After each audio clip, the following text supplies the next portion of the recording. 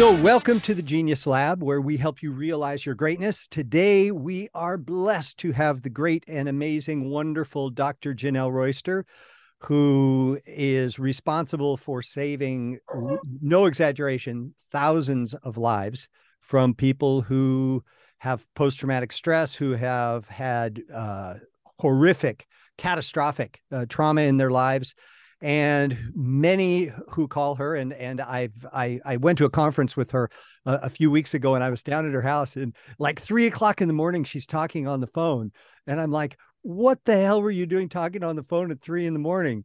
And she said, "Talking to a guy off a ledge. You know, someone calls her up with a gun to their head, and she does her best to make sure that doesn't happen." And we appreciate very much the work that you do. I have personally benefited from it, working through some trauma from my past. And here at the Genius Lab, our theme is help you realize your greatness. And what is helping people realize their greatness? You do it all the time, because if a person doesn't come into their really understanding their greatness, they don't have a will to live. And a lot of people that you deal with have lost that. So what is it for you? And tell us about what you do. Well, thank you for allowing me to be here today. And you've done a lot for me too. So I like how you word things, and I've had many Calvary Show readings, probably more than most. But I think it's exciting, what those say to you and how you can, put those in your own life. But helping about, I think I'm almost to 4,000 now in the past couple of years. And I'm pretty honored to be part of that, and having all these lovely resources that reach out and say, hey, my boyfriend, my brother, my sister, my mother, my uncle, whoever needs help. And it's pretty humbling to have all this training and realize that you can create and develop some modalities to really get them to where they need to be. I got I got a testimonial the other day, and it just said, Dr. Royster is legit, because he was Army Air Force. He served in the military. He served in the Air Force like I did. So we established that rapport then. And then for him to talk about, not having dreams, not waking up with night sweats, not having all these debilitating post-traumatic symptoms, it's an honor to be a part of that journey and get them where they want to go. He's also a retired LEO. So he's been not only serving his country, but serving his community. And I love the opportunity to help somebody else. And just, for us non-military people, what's an LEO? Oh, law enforcement officer. She always has these acronyms, Yeah, we got the CBD and the HRQ, and then we went down to the, and it's like listening to Chinese. I have no idea. QRF. When I'm with her and her military buddies, it's like I'm not even in the conversation. I feel like I'm back in Burkina Faso. So, success often follows, adversity and hard work, right? And what are the things that you've gone through to get you where you are? Well, in 2012, I was diagnosed with complex post-traumatic stress disorder, and I didn't really understand what that was or what that meant. And breaking it down, essentially, some professor at Harvard decided to coin it because it is more complicated than post-traumatic stress. So post-traumatic stress could be one event or several events, but complex means that it happened over a long period of time. We're talking 10 years. We're talking child abuse, domestic violence, and, all of those things that I've suffered with. Mm-hmm. So finding a solution, I didn't anticipate becoming a therapist to focus on trauma. I was always a little avoidant of it at first, but when I started my journey as a counselor, I started working with human traffic survivors. And I'm like, well, you just threw me in the pit, didn't you? Oh, wow. No kidding. Not talk about starting with a high bar. Right. And then I worked in a acute care psychiatric facility, and that's basically a revolving door. So the patients, they can't get their meds for whatever reason, and they have to come back to the hospital to kind of get things right in their mind, because the challenge is with some of the personality disorders and schizophrenia and some of these more severe events, they need medication to regulate those neural pathways in the brain. And we can talk about that a little later when I talk about the brain stuff where I'm going now. So Yeah. yeah. Good Wow. stuff. So you've really, you've overcome a lot of adversity in your own life that has Yeah. kind of been the impetus for you to create this protocol that's so critical and so wonderful. Can you tell us a little bit about it and how it differs from traditional um, therapy modalities? Because I've heard, I've worked with veterans along the way with my sound healing. And a lot of them have talked about EMDR and a thing where they make you relive the thing over and over again, exposure therapy. And Right. what can you give us a little bit of background about how yours is different and what are the success rates of what we would call traditionally accepted things by the VA or by the psychiatric community in general? Right. And then how does it differ from what you do, and how do the results differ? So when I first started on my counseling journey, I realized that I'm now trained in 30 different therapeutic modalities. I've Holy smokes. kind of found things along the way. And I want to get trained in everything because there's 7 billion people on the planet and they all need something different. Everybody beats to their own drum. So I really want to focus on the events that occur, but not necessarily sitting in those feelings. Because for me, it was very traumatic to see a therapist who wanted me to sit in my feelings of hurt and pain and guilt and shame and all of those, emotions that I reacted negatively to. So for me, I wanted to find and create a way that an individual could overcome some of those post-traumatic stress symptoms like flashbacks, nightmares, intrusive thoughts, and those things that they're suffering with every day that they can't seem to get out of their mind without them having to relive or share that experience. Because every time you share it verbally, you're reliving it. Okay. And that just brings up all those feelings again, which is very challenging to get out of. And as I learned the clinical path that I was taking, everybody wanted you to kind of invest in that experience and take you back to that memory with the feelings, thoughts, and emotions attached to it. Then you have the behaviors. And it was excruciating for me. And because I went through Gestalt, which is where you sit in your feelings and you kind of move forward, and it's a longer, slower process. For me, it wasn't working. Okay. So I found a couple of trainings. I'm trained in EMDR, ART, and RTM, which are all neuro-linguistic programming protocols. Okay. And they do use a lot of abbreviations, and I'm sorry, but the VA, what happens is they need it to be evidence-based. Well, evidence-based came out in 1992. So it's recently new in and of itself anyway. Okay. Well, that's probably 30 years ago now. 1992 doesn't sound that far away. I know, you're right. You're right. It's like, oh, that was just like no big deal. And then I'm like, wow, wait a minute. So when I was working with a Marine who was on a post in Fallujah, what happened to him was pretty traumatic. And I don't want to share because I don't want to affect your listeners, but he really struggled with having to tell me his story. And he had been through the VA. He had done what's called prolonged exposure, which is you're exposed to the same event over and over and over again for about 12 weeks.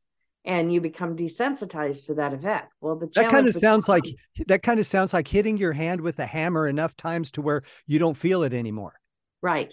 Exactly. Yeah. Okay. Just checking. So with him, he went through prolonged exposure, but of course he quit. He couldn't function, didn't have a job. His uncle called me begging me to work with him because he was just struggling. He couldn't see the light of day. And when he first started to tell me his story, I'm like, stop. I couldn't. It was traumatizing to me. Oh, wow. It was pretty horrific story, probably one of the worst I heard. And I work with human traffic survivors. So hearing that, it was just overwhelming. So I stopped him and then I kind of regrouped, and he was really the catalyst that brought in the no content. So it's just been evolving in every person. Now no content. Can you, what do you mean no content? It means they don't have to share the details of the story. So you can work on someone and make a dramatic difference in their condition without even knowing anything about what happened. Correct. You Wow. can alleviate the symptoms because the brain knows what happened. It doesn't have to be my business. And that's what I think Yeah. clinicians need to understand is you don't necessarily have to be invested in the person you're working with. You don't have to invest in their story. You have to invest in them, but not their story Well, in order that's for what's so cool. them That probably is a really positive thing for the therapist as well, who doesn't have to. I mean, you hear all this horrific stuff over and over and over again. That's got to mess with the therapist as well, huh? well, we need therapists too. Yeah. When we're working with people and in the struggle with trauma that I've dealt with and the therapists that come to see me for therapy, I've realized that they're coming to me to kind of unload some of those stories and the way that they bother them. I had a therapist the other day, I'm not going to mention any names because they're clients, but they had a client who had an abortion at 24 weeks, and it was really traumatizing to her, the clinician. Yes. Okay. She had her own beliefs and she felt her own way about things. And we're really trained to not take on their stories, but sometimes they seep in. Yes. So Yes. this is another way of alleviating maybe the clinician's way of having to deal with some of the feelings that they feel, because that's a moral injury. Wow. Because it's specifically not only against the client's beliefs, but in the situation the client was in, there was nothing she could do. Uh-huh. And according to the therapist, there was the challenge is there weren't any symptoms, and by the time she found out, it was really late. Yeah. So the client's struggling now, the therapist is struggling because of their ideals and their Yes. beliefs. Oh man. So it's hard. Yeah. So you just bypass that whole thing. Mm-hmm. That's Yeah, awesome. there's no details. It's just how you feel about those events. Because the way the brain is set up, the neural pathways, the highways of the brain, when we take the information, when we receive it, and it goes all the way back to where it's stored, it picks up things along the way. And that's what causes them to feel, I relate it to, the man who comes home after a hard day at work. He doesn't flip the table because the meatloaf's cold. He flips it because he's angry. Got it. Wow. So that's pretty exciting. So when someone deals with this particular protocol, which seems like it would be like super popular, because like who wants to relive their shit, right? Right. I Well, the certainly. VAs, unfortunately, with research kind of muddles and waters things down a lot. I'm doing 3 studies right now, just to prove the efficacy of the trauma recovery intervention protocol, which I call TRIP. And I'm doing it with 30 veterans, 30 police, 30 firefighters right now. Wow. So it's a double blind study, which basically means that the individual will go see the clinical psychologist. They get the assessment. I do 2 sessions of TRIP, and then they go back to the psychologist uh, after the 2 sessions are completed. And then that's it. And then we move on to the next veteran or the next police officer, or the next fireman. Wow. 2 sessions. Yeah, good stuff. Wow. I know people that are like, I've been doing, EMDR is one that it seems to pop up a lot. It seems to be a popular thing. I've been doing it for 9 months, twice a week, and it's really, it's helping me. But I got, they keep doing it. I had another vet who was a Gulf War vet, and the problem there was his therapist worked on a 50-minute hour. And when he started getting him riled up, if you're all of a sudden hit your 50 minutes, well, time's up, but they haven't had a time to decompress. Right. He would come into a session, he'd call me like on the rails because I use sound. So it's completely nonverbal. Mm-hmm. And but if somebody could come to you and I mean, this guy had been doing it for years. Right. And was not getting I mean, some sessions were better than others, but wow, 2 sessions. That's really amazing. Yeah, that's exciting. I love that. I love So, hearing it. so So is this going to be in every VA hospital in the world, or what's the deal? Eventually, yeah. Okay. See, the challenge with evidence-based is it has to be the studies have to be published, and it typically takes between 5 and 10 years. Wow. I just become a VA referral source right now, so Well, hey, that that seems to works. be working. I guess Yeah, a the lot of important people thing. are. Yeah. And now, do you train people in this? I do. So yes. I'm working on that now, along with everything else I have going on. I'm writing a book, I'm finishing a dissertation. I have Wow. lot, yeah, it's very busy, but yeah, I do. I can set up trainings and coordinate things, and yeah, it's a script. So what's really cool about it is that it's no content. It can do more than one traumatic event, because I don't think anybody has just one trauma. Yeah. One may stick out, one may bother you, but there's Uh-huh. usually stuff underneath it that is built up, because from the ages of 4 to 7, we record all of our negative emotions. And from the age of 7 on, we replay them. Oh, interesting. So you want to go before that and get those little nuggets out of there. Oh, got it. Now, do you have to be a therapist to learn this, or like if some of our listeners are interested in helping people that struggle with post-traumatic stress or struggle themselves? Right. I'm obviously in the description, I'm going to post how people can get a hold of you. But can people get trained? Can non-licensed people get trained and actually be helpful using this protocol? Absolutely. Well, it's got some NLP in it. It's got some cognitive behavioral, and it's got some hypnosis at the end, just kind of seal things off. Because what I've found in receiving the training for EMDR is, like you said, at 50 minutes, they're like, well, that's all the time we have. And there's no way to seal it in. There's no way to decompress. And then if that person hasn't really worked through that traumatic event, they could like get into an accident on the way home. I've heard about that. But Mm-hmm. I've also heard that people love EMDR. Like one size does not fit all. Obviously, this between your music and your sound healing and your drumming. I mean, there's Yeah. so many ways. There's yoga. There's even the cowrie shells kind of leave a sense of satisfaction or Mm-hmm. completeness. At least Mm-hmm. it does for me. So when you do a reading for me, it makes me feel really good. It gives me hope and purpose, because I can see kind of where I've been and where I'm going. So it's pretty exciting. I Yeah. love what you do. Thank you. Thank you.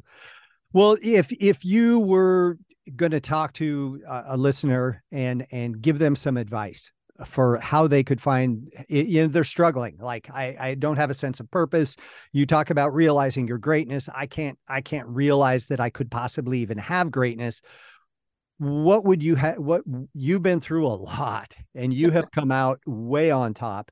What would you recommend to our listeners to help them find their greatness? Well, other than calling you, Well, I appreciate that. I think hope and purpose is huge. I think we lose that, especially the military veterans that come back.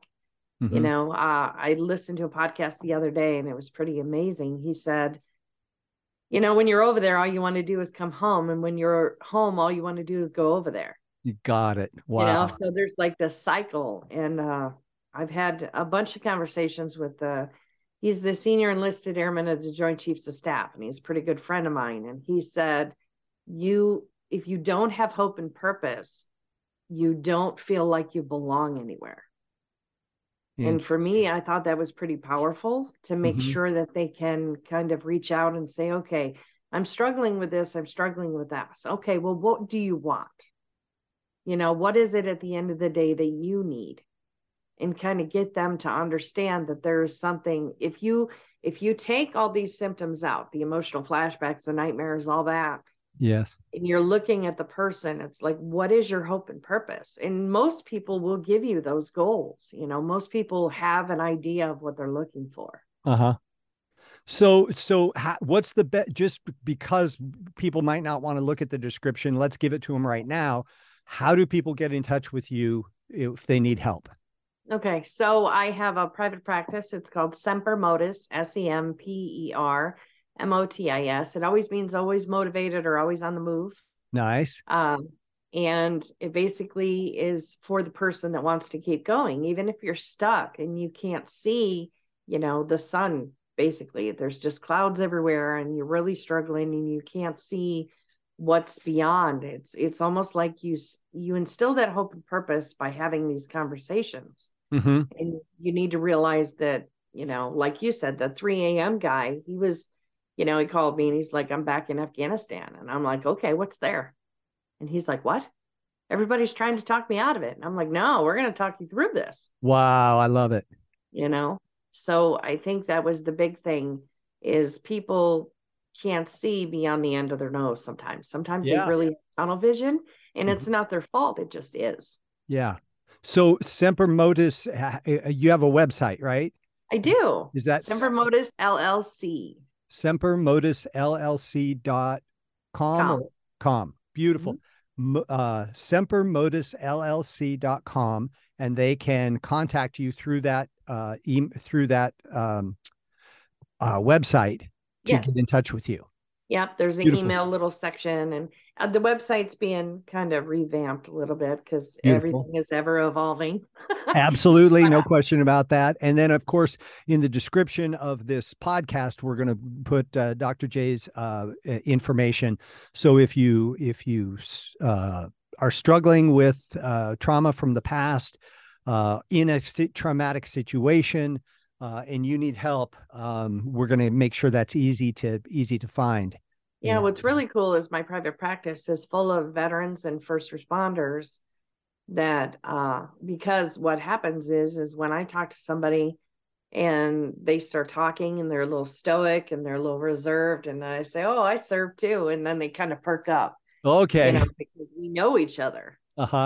Whether we know each other or not, if that makes any sense. Absolutely. There's like a camaraderie there, but you work with us normal civilians too, right? Yeah, I work with civilians, and what I've learned is I had to start writing a book, and it's called Change Your Language, Change Your Life. And the first page has one sentence on it. It says, why am I so mean to me?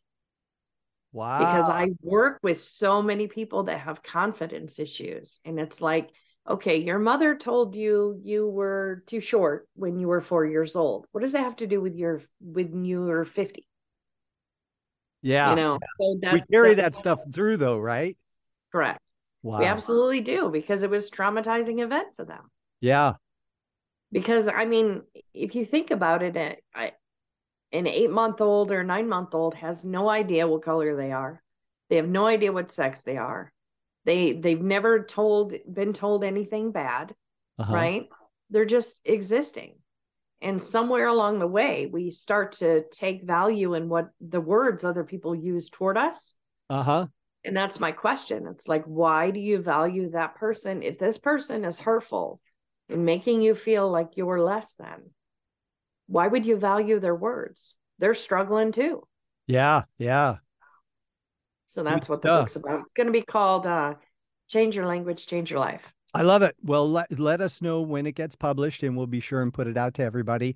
In the meantime, if you want to get a hold of Dr. J, the information is in the description of the podcast, or you can go to sempermodusllc.com. And Dr. J, thank you so much for being on the podcast today. It's been an absolute pleasure as always. And we'll look forward to you healing more and more people of this terrible malady. And good luck on your study and your book and everything you've got going on. And we will definitely have you back. Thank you. I'm excited. So awesome. That's it for today. Thank you, everybody, for tuning in. If you have any questions, contact me, Toby at tobychristensen.com.